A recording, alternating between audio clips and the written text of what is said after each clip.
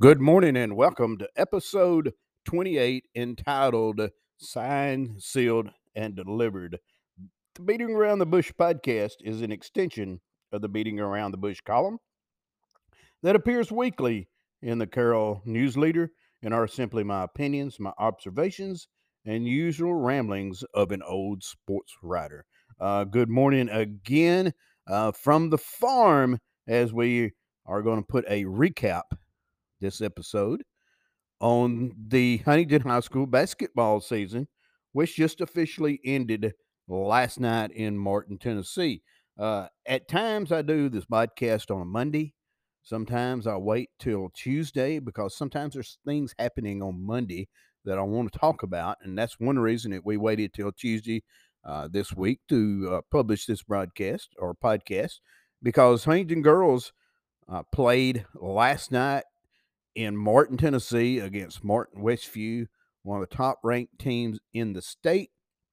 They lose 40-34, and that ends their season at 17-14 for the season. So we're going to kind of recap the basketball season, talk about that for the next 27 minutes or so, and kind of put a cap on that, put that to bed because starting next week or the week after. Let's see, what is today? Yes, it's about 12 days officially that softball and baseball will begin. But it turns into a busy time of the year. Basketball just ending. Don't get much of a break because actually this Thursday I'm gonna go up to Phillies Field. They're having a blue and gold game. I'm gonna take part in that. See what's going on up there. The season doesn't officially begin until the following Monday, the 14th, I believe. Is when the boys and the girls both start playing. I thought it was kind of cool yesterday. Had to go yesterday. Behalf of the newspaper and take soccer pictures for the middle school soccer and high school soccer boys teams who are beginning their inaugural seasons this spring.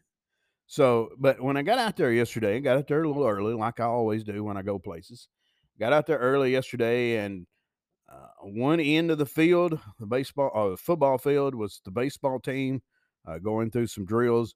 On the left side of the football field, it was the soccer teams getting ready for the pitchers and going through some fundamentals kind of things because some of these kids now have played soccer, so it's not going to be all that new to them because they have had a soccer program for years at over at Kelly Complex, and now it's going to be new maybe to some of the coaches, but other than that, uh, I know Macon Bullock's coaching the middle school boys and Dylan Poole's coaching the high school boys. And of course, they've got assistants to help them, but this is going to be new to them. They didn't play soccer when they were in high school because we didn't have soccer, so they're going to be learning on the fly. But the kids pretty much know what to do. But anyway, we want to talk about basketball because I left from there yesterday and went over to Martin, where the girls again finished 17-14 for the season, losing 40-34, and we'll talk about that game in a minute. But let's recap the boys first. You know, their season ended last week. You had 5 teams in the district this year that when we moved up into classification made it a little more tougher for both boys and girls basketball teams because uh, better quality teams, not to be disparaging to some of the teams in our area, but we're being honest. It's a little tougher competition than playing Big Sandy and so on, than playing Union City, who's Union Cities are traditionally been a big basketball school. The boys have won a state championship, I think, and the girls maybe have come close, but they've always been solid in basketball programs. Gibson County girls, for example, just won a state championship like 2 years ago. And then Martin Westview, as I mentioned a minute ago, one of the better high school basketball teams that I've seen in a long time. And they've got Jada Harrison leading them, and she's a D1 prospect. And then to round out the district this year, you had Milan. Now, our boys played Milan twice, and we were competitive with them for most of the game. but they ended up winning the district. So the district in boys, in a sense, were more balanced than I've seen. Although we went 0-7 when you count the district tournament game in the district, as far as the standings go, we did not win a district game. Of course, you've only got 4 teams, so you only play. Excuse me, we went 0-9 because you got 5 teams, so you play each team twice. And we did not win a game within the district as far as boys go, but we were competitive and most of the games, and we came close actually to winning the district game against Union City in the play-in game. Played as well as we've played all season, but end up losing in that game. The kid freshman for Union City had 22 points, made 7 3-pointers, and that game had 23 points. And he was the difference in the ball game. He's just a freshman, a little left-handed kid.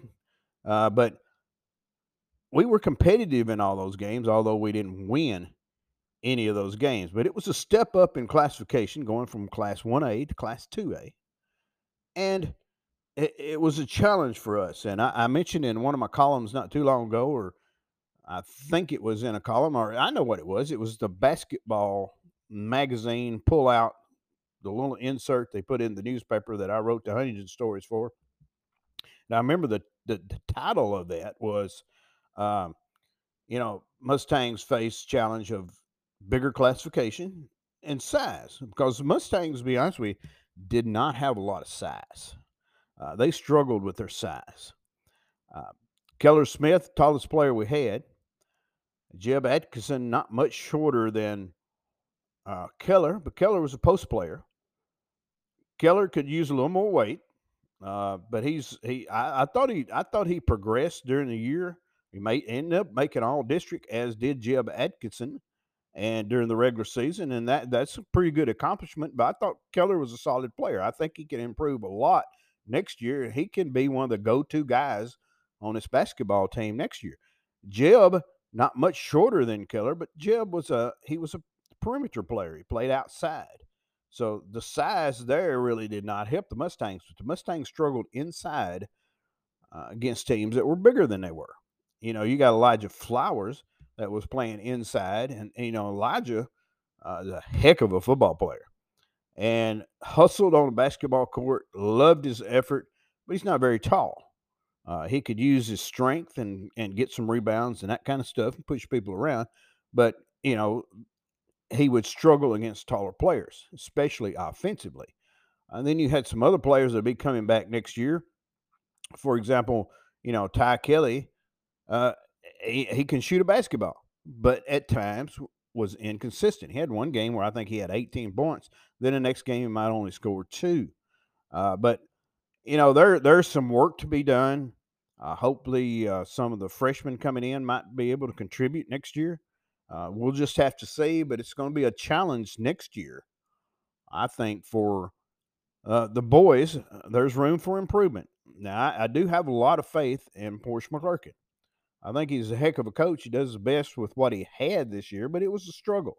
Mustangs ended up like 8-19, I think, for the season, and again like 0-9 in district play because they didn't play but 9 district games, and it was different this year.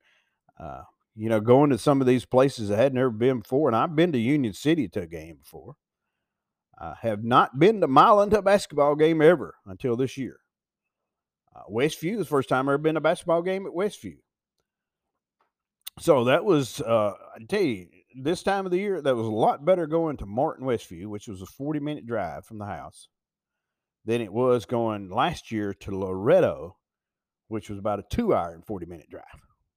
Might be a little bit of exaggeration, but not that much. So, way way out there. But I mean, it was a lot different this year. But the boys have got some work to do. Uh, and I've said this before. And I did one of the podcasts recently that athletes at Huntington need to play more than one sport, and because it's such a small school. And and some argument is that you can't play all 3 because you don't have enough time. I think yesterday, being out there on that field taking pictures of the soccer team is a good example of why that's a little harder to do than it used to be. But you had soccer on one end, baseball on the other end, and there was a couple of those soccer players that have played baseball before, but now they're playing soccer. So, does that hurt the baseball team? Well, I mean, it's possible. Does it help the soccer team? That's another thing to look at. Yes, probably does. So, but and I'll never be the one to tell a kid that you shouldn't be doing this. Let them do what they want to do, because I'm going to tell you, this is from voice of experience, that your athletic career doesn't last as long as you want it to. Yes, and I did this for years up till I was 60, in my early 60s, before I quit playing softball. And I would still be playing if I had the opportunity and I didn't have this bad wrist. Had quit playing basketball, but I kept playing. But that's church leagues and rec leagues and that kind of stuff. But sometimes when you graduate high school, unless you get a college scholarship, and there's not many kids coming out of Hayden going to get college scholarships to play football, basketball, baseball at the next level. Yes, there are some that do that, and I wished every kid could. But truth is, it doesn't happen to everyone. Then you have to go get a job, or you get married, and you do go to college. Then you start a career, and those things get in your way of playing rec leagues and church leagues and that kind of stuff. Because there was a lot of softball games I missed over the years because I had to work. So your athletic career kind of ends. So you need to make the most of what you got. And I guess what I'm saying is, those kids that are playing the sport they want to play, then that's what they need to be doing. They need to make the most of their high school careers they can. But it'll be interesting to see who comes out for basketball next year. For the boys, next year you're still going to have the same district. It's still going to be a challenge, as much of a challenge next year as it was this year, and maybe more of a challenge. Uh, I think the boys need to go back, in my opinion, and I'm not being a coach from the stands, but you could say I am. I'm just giving you what I have observed this year. And does that make me an expert? No. Does that make what I'm going to say what they ought to do? No. But I think they need to work on fundamentals more. Dribbling the basketball, shooting the basketball, because this Mustang basketball team, I'll get it right here in a minute because there's a lot of sports going on. But this basketball team struggled offensively. I loved their effort on defense. I loved their hustle on defense. They were scrappy. They played hard, but they struggled offensively. So they need to work on scoring because, hey, spoiler alert, you're not going to win games if you don't score points. Okay, let's transition quickly, or maybe not quickly. We'll take our time. We still got a few minutes into the girls' season, because the girls' season, there's more to talk about, and that's not downplaying the boys, and I don't mean it that way. But the girls were more successful. Boys 8-19, the girls ended up 17-14. The girls actually, in a sense, had a harder road than the boys when you look at it, because there were 2 teams out of our 5 in our district that were ranked in the top 5 of the state all year long, and that's Westview and Gibson County. And then we lost twice to Union City, but we ended up beating Union City in the first round of the district tournament, or excuse me, in the second round of the district tournament, because we had the play-in game with Milan. So that earned us a little further into the.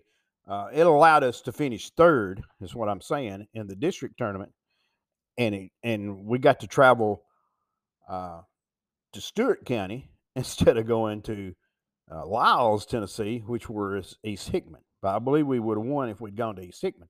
But 17-14 for the girls. And last year, excuse me, yeah, I'm trying to get my train of thought here. I was thinking about something else and got myself off. But the girls, first of the season. Well, let's go back to last night, and then we'll kind of go back. I think that's what I'm trying to do here. They had lost to Westview 3 times earlier in the season, and to be honest with you, not a single one of those games were close. They just played Westview last week in the district tournament. And I was gone because they'd gone to that conference in Franklin, and then came back for the third place game on Saturday night. But they lost 50-23 to Martin Westview.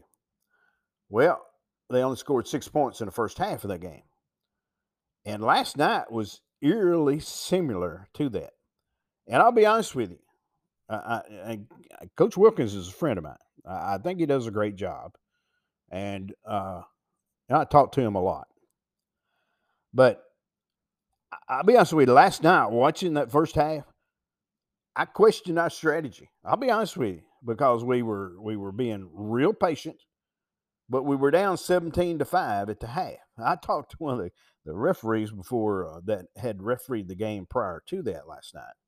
And he said, y'all be happy you're only down 12 at the half. We were down 17-5 at the half. I said, well, yeah, but we only scored 5 points. But that strategy gave us last night the opportunity to win the basketball game. I changed my mind about that later on, because our girls, and they did this over at Stewart County, they came from 11 down at the end of the third quarter at Stewart County to win that basketball game by 2. Great effort in the fourth quarter against Stewart County, outscoring Stewart County 19-6 in the fourth quarter to win that game by 2 by being down by 11. And I thought 2 or 3 times they had lost. The game was over. But they came back and they won that game. That gave them the right to play Westview last night. And I did not give them a chance before that game started last night. But they were down by 10 last night going into the fourth quarter. They outscore Westview 18-14 in the final quarter. They ended up down by 12 at the half, and they lose by 6 and got within 4 a couple of times in that fourth quarter because they forced a lot of turnovers. They finally made some 3-pointers, although last night they only made 2 of 13 for the game, but those 2 came in the fourth quarter when they needed them and came off the arm of Sydney Anderson. So that was encouraging to watch. It was fun toward the end. And they held their own against one of the best teams in the state. But when you look at the district, and we look at Westview in particular, I thought after seeing Westview play, well, I saw us play them twice. I missed the third game, and then I saw last night. So I did see them 3 out of the 4 times we played them, and I did see both games against Gibson County. I saw all the rest of the games, the 2 games against Milan, and Milan's terrible. To be honest with you, they were terrible. We won 74-21 in the play-in game. So they're struggling. But Union City was a solid team, beat us twice. And, Coach Wilkins, when I talked about that, we maybe should have won both of the games, but we did not. But we beat them like 42-29, I believe was the score in the district tournament. So we got something figured out. Now, Union City, and I'll start there while I've got it on my mind. Coming back next year, Union City, basically they had one good player. That was Amari Bonds. But she is a good player. She one of the top players in the district. But she comes back. But she's basically all they have. All right, Gibson County coming back. They'll have the youngest Hart girl, but they will graduate Madison Hart, who's up from Miss Basketball.